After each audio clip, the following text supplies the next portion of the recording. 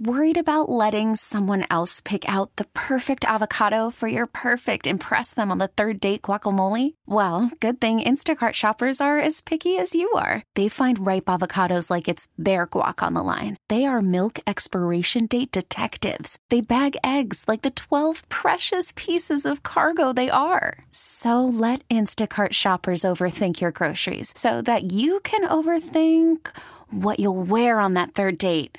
Download the Instacart app to get free delivery on your first 3 orders while supplies last. Minimum $10 per order. Additional terms apply. We get it. Attention spans just aren't what they used to be. Heads in social media and eyes on Netflix. But what do people do with their ears?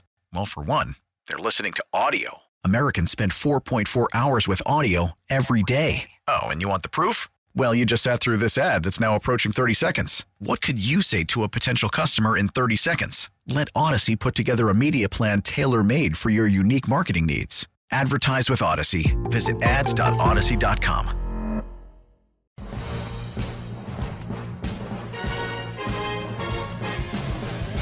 It is time to head out to the Toyota of Hollywood hotline. Shop hundreds of Toyotas indoors in one of America's largest showrooms at Toyota of Hollywood on 441 between Hollywood and Sheridan. We fooled everybody a little bit. We have Mike Florio from Pro Football Talk with us. Mike, good morning. How you doing? Hey, I appreciate your flexibility very much. We are going to be in the middle of a meat grinder on Friday morning with Caleb Williams and other quarterbacks here, so I'm glad we can move it. No, I am glad too, because, and I got to start with this before we get to combine stuff and free agency stuff. All right, so did you know about Peter King? Did you know? I was shocked to get up and go, I'm retiring. Did you know that was coming? You know, I'd known about it for a long time, and as it got closer and closer, you know how this goes. More and more people find out about things, and it reaches a critical mass where a ton of people know about it. And I was impressed that no one blabbed to any of the various reporters who cover the media. And there's a lot of people out there who are always looking for a scoop, something that advances the ball, something that no one else has. And everyone respected Peter's wishes. He was able to retire on his own terms. He was able to announce it yesterday. He did my show, PFT Live, for 2 hours, and we kind of went down memory lane with some of the things he's done over the years. And, yes, I knew it was coming, and it got to the point where a lot of people knew, and I was getting nervous that somebody was going to blab, and I'm glad nobody did. Just because I'm Peter's age, and so Mike, I know people say this like, oh, I must have got this 5 times yesterday from Peter King fans and the Monday Morning Quarterback, which he's made famous and part of Pro Football Talk, and I said, they're going, oh, Peter will be back. He'll go through that family stuff for a little while and a whole bunch of vacations, and as much as you love the wife and those kids, you're going to want to get back. You expect he'll come back because he's been doing it so long and he's so good at it? He is retiring with an asterisk, and I think what he's doing is he's giving himself the freedom to do whatever he chooses to do next, whatever that might be. And I told him there's an open invitation. If he decides he wants to write about something and he wants a place for it to live where a lot of people will read it, he can send it to me. If he wants to come on the show, he can come on the show. I don't know how much he's going to follow any of it. I really don't. I have sensed in recent years that he just wasn't into the day in and day out grind, the minutia, all the little transactional things that you have to be all in for all the time if you're going to do this job the right way. And he still did it the right way. He still put out great content. And some would say this year he was as good, if not better than ever, with some of the stuff he was able to get in the immediate aftermath of games. And that's the thing that people don't realize. He is, you know, in real time on Sundays, getting people on the phone, trying to figure out what's happening in this game, figure out what's happening in that game, up till 4 a.m., writing it all up and putting it in a presentable format that everybody can understand and kind of feel like they were there. So it's hard work. He's going to do something. I don't know what it is, but it's not like he's going away for good. He's just going to find something else that he wants to do. So, Mike, I got all kinds of stuff with the Combine. First of all, because all the agents go up there, and they'll tell you, listen, Drew Rosenhaus and the other South Florida agents will tell you, they're getting a lot of business done up there, and it's not just the draft and where their guys might be going. They're looking at getting an early jump on this free agency, better known as some form of tampering, no matter what anybody says. Do you agree with that? Oh, yeah, and there's no way that anyone can even begin to detect it because it's all face-to-face. There's no digital trail. Right. They go and meet in hotel rooms and conference rooms, and they meet over dinner. And as long as you have one client on the team, if you're spotted somewhere, you're golden. I remember when there was an accusation that Washington had tampered with Albert Hainsworth, and his agent was having dinner with Daniel Snyder, who owned the team at the time. The agent had one other player on the team, and so they said that's who we were talking about. How do you ever prove that? Yep. Otherwise, right? So it happens like crazy. They don't bother. I had a team president tell me years ago, we used to not do it until we realized we're the only ones who weren't doing it. It was a competitive disadvantage because everybody else did it. Yeah, there's no question about it. So the other part of this is we got 5 or 6 coaches. I saw you and Peter talked about this that won't be showing up to the combine. And by the way, I heard this at the Senior Bowl years ago too. One thing those coaches, that the guy who was my college coach, that was a head coach, said, one bad part of this is everybody's looking for a friggin' job. So for the unemployed coaches line, they're all here, and it's hard because you got to say no to guys, and you just don't want to deal with it. Is that a big reason you think those guys aren't going? I think it's a combination of things. Look, it's a horribly inefficient week. You're out of your regular habitat. You get out of your normal routine. There are things that you could do from home. You can watch all the workouts on film whenever you want. You can participate in the interviews of prospects via Zoom if you want to. So you stay home. You avoid all of the stuff that's unrelated to what you're trying to do at this stage of the off season. And I get it. Now, it's only 4 or 5 guys. It's not like it's taken off yet. I think if they would ever move it out of Indianapolis into a city where it would be harder to get around, not as convenient, not as easy, everything's in simple walking distance from wherever you would stay, I think more would say it's not worth my time. And I think it's one of the reasons it hasn't moved, because there's just enough who stay away now that they understand if they made it harder for the coaches, half of them wouldn't come. How do you sell people on it being a big event if half the coaches don't come? So I understand it, but, here's the other side of it, too. They're bringing these kids in here for this quote-unquote job interview, and they have to be put through all the paces, and they go through the medical, and they go through the workouts, and they go through the interviews. I think that there is something to be said for showing up and sitting there in the room and showing these kids you care about it, too. It's important to them. It's important to you. You're there out of respect for them, sitting down face-to-face with them for these interviews. Even though you're only going to draft a handful of them, it sends a powerful message to all the players in the league, because some of those guys you might be signing as free agents down the road. Well, Mike, we know this. There's going to be a lot of running backs working out at the combine, and there's a lot of running backs looking for jobs because it doesn't look like any of the running backs are going to get tagged. And second of all, none of the running backs are going to go in the first round of this draft. That position, I know you were big on coming up with a new system for running backs last year.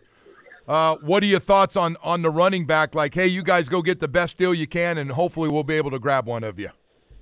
Yeah, that's the reality. Derrick Henry's already been linked to the Ravens, and this is part of that tampering. It's going to happen. We'll know, or at least we'll find out in time, where Saquon Barkley is going to go, where Josh Jacobs is going to go.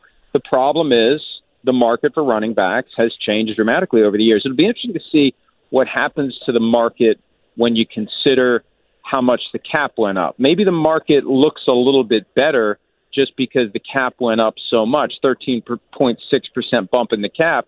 Maybe you get a 6% bump in the market. I don't know. We'll find out. But there's a lot of free agent running backs.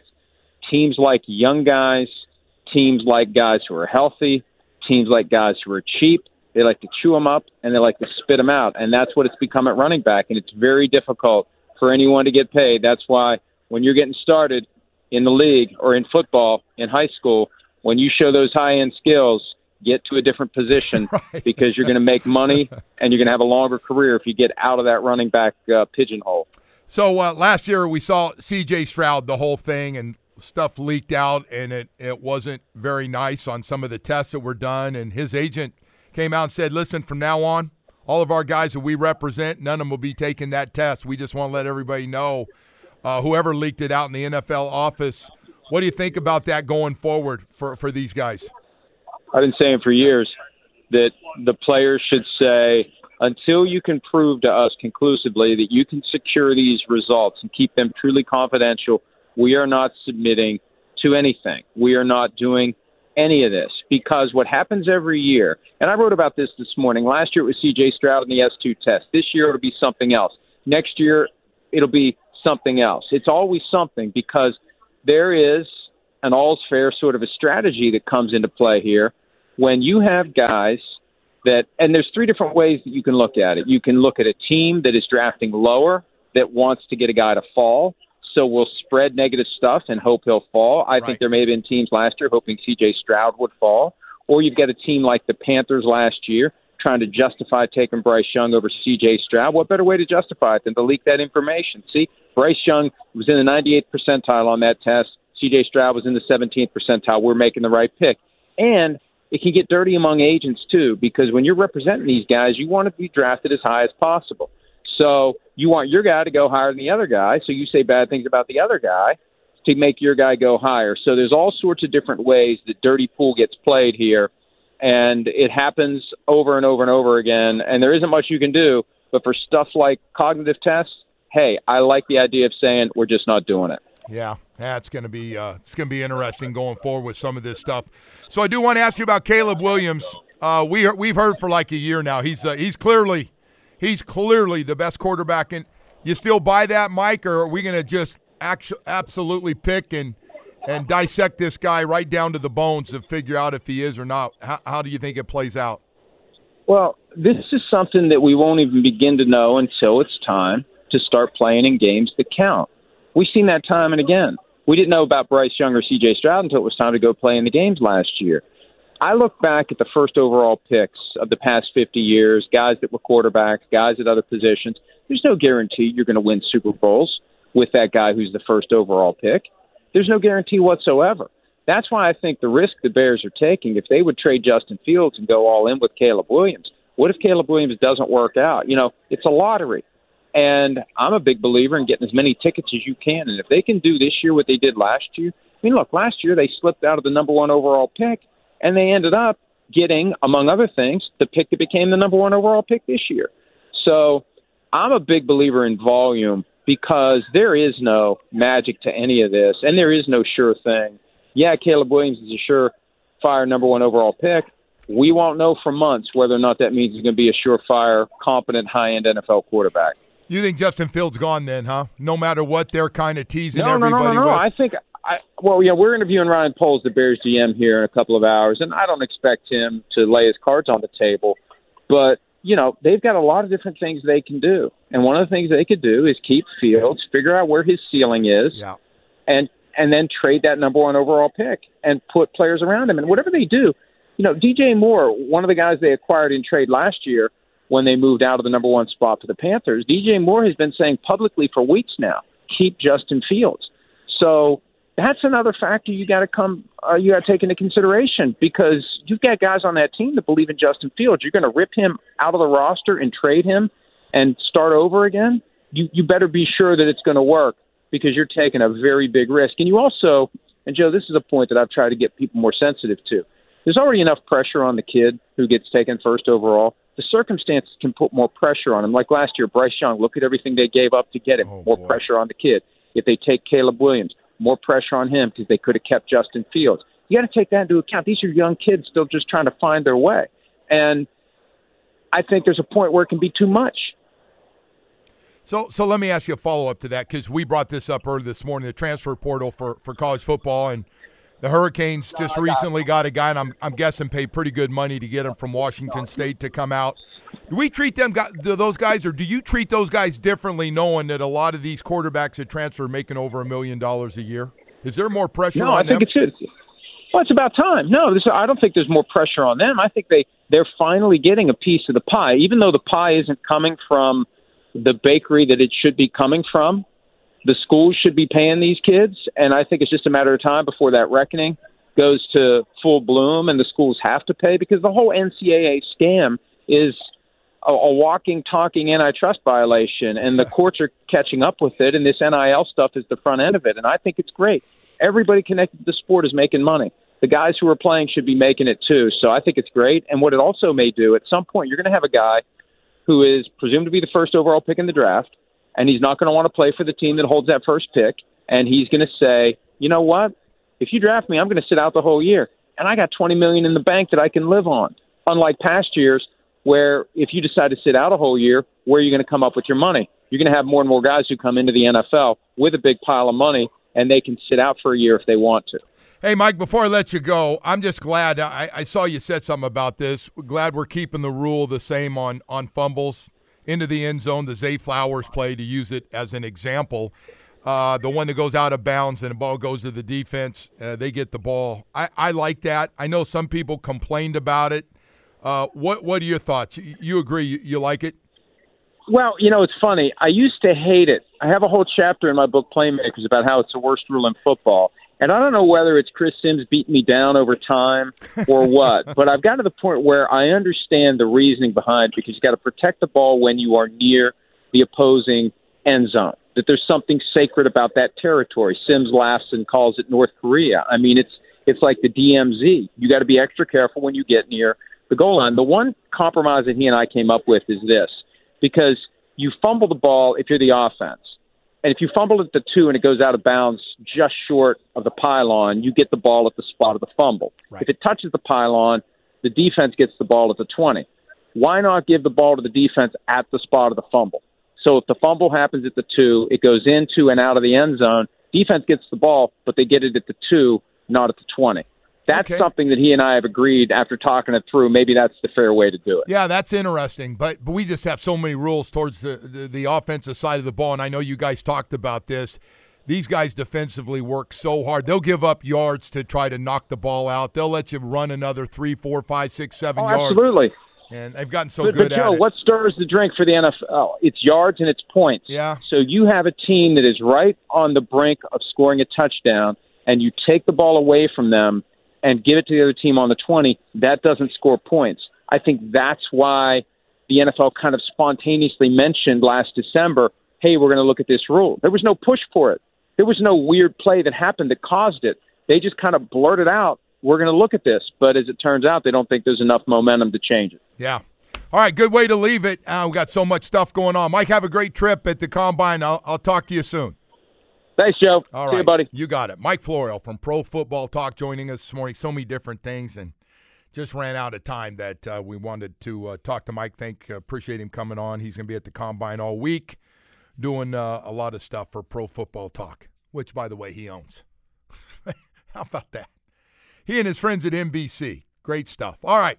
Right now, I do want to take a moment this morning to tell you about your South Florida Chevy dealers, Suburbans and Tahoes and the Traverse, the Trailblazer, Equinox, and the Blazer. They make up a lot of the smaller, midsize, and big boy SUVs at your South Florida Chevy dealer. I know one thing when it comes to style, substance, space, all the things important to you and your family. Oh, what a great look. I mean, some of them are just fantastic. We own a Tahoe and a Trailblazer. Matter of fact, getting ready to get another one.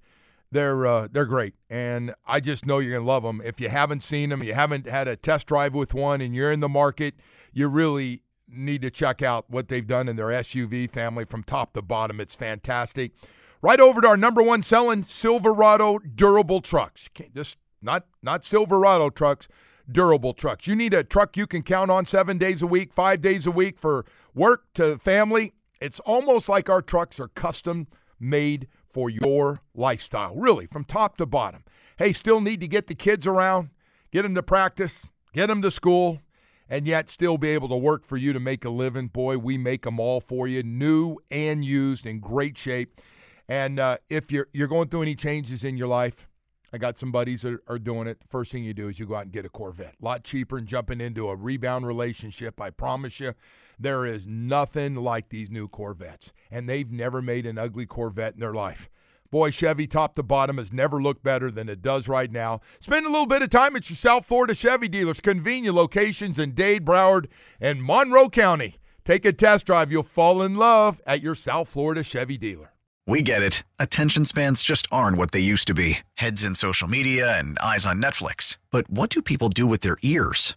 Well, for one, they're listening to audio. Americans spend 4.4 hours with audio every day. Oh, and you want the proof? Well, you just sat through this ad that's now approaching 30 seconds. What could you say to a potential customer in 30 seconds? Let Odyssey put together a media plan tailor-made for your unique marketing needs. Advertise with Odyssey. Visit ads.odyssey.com.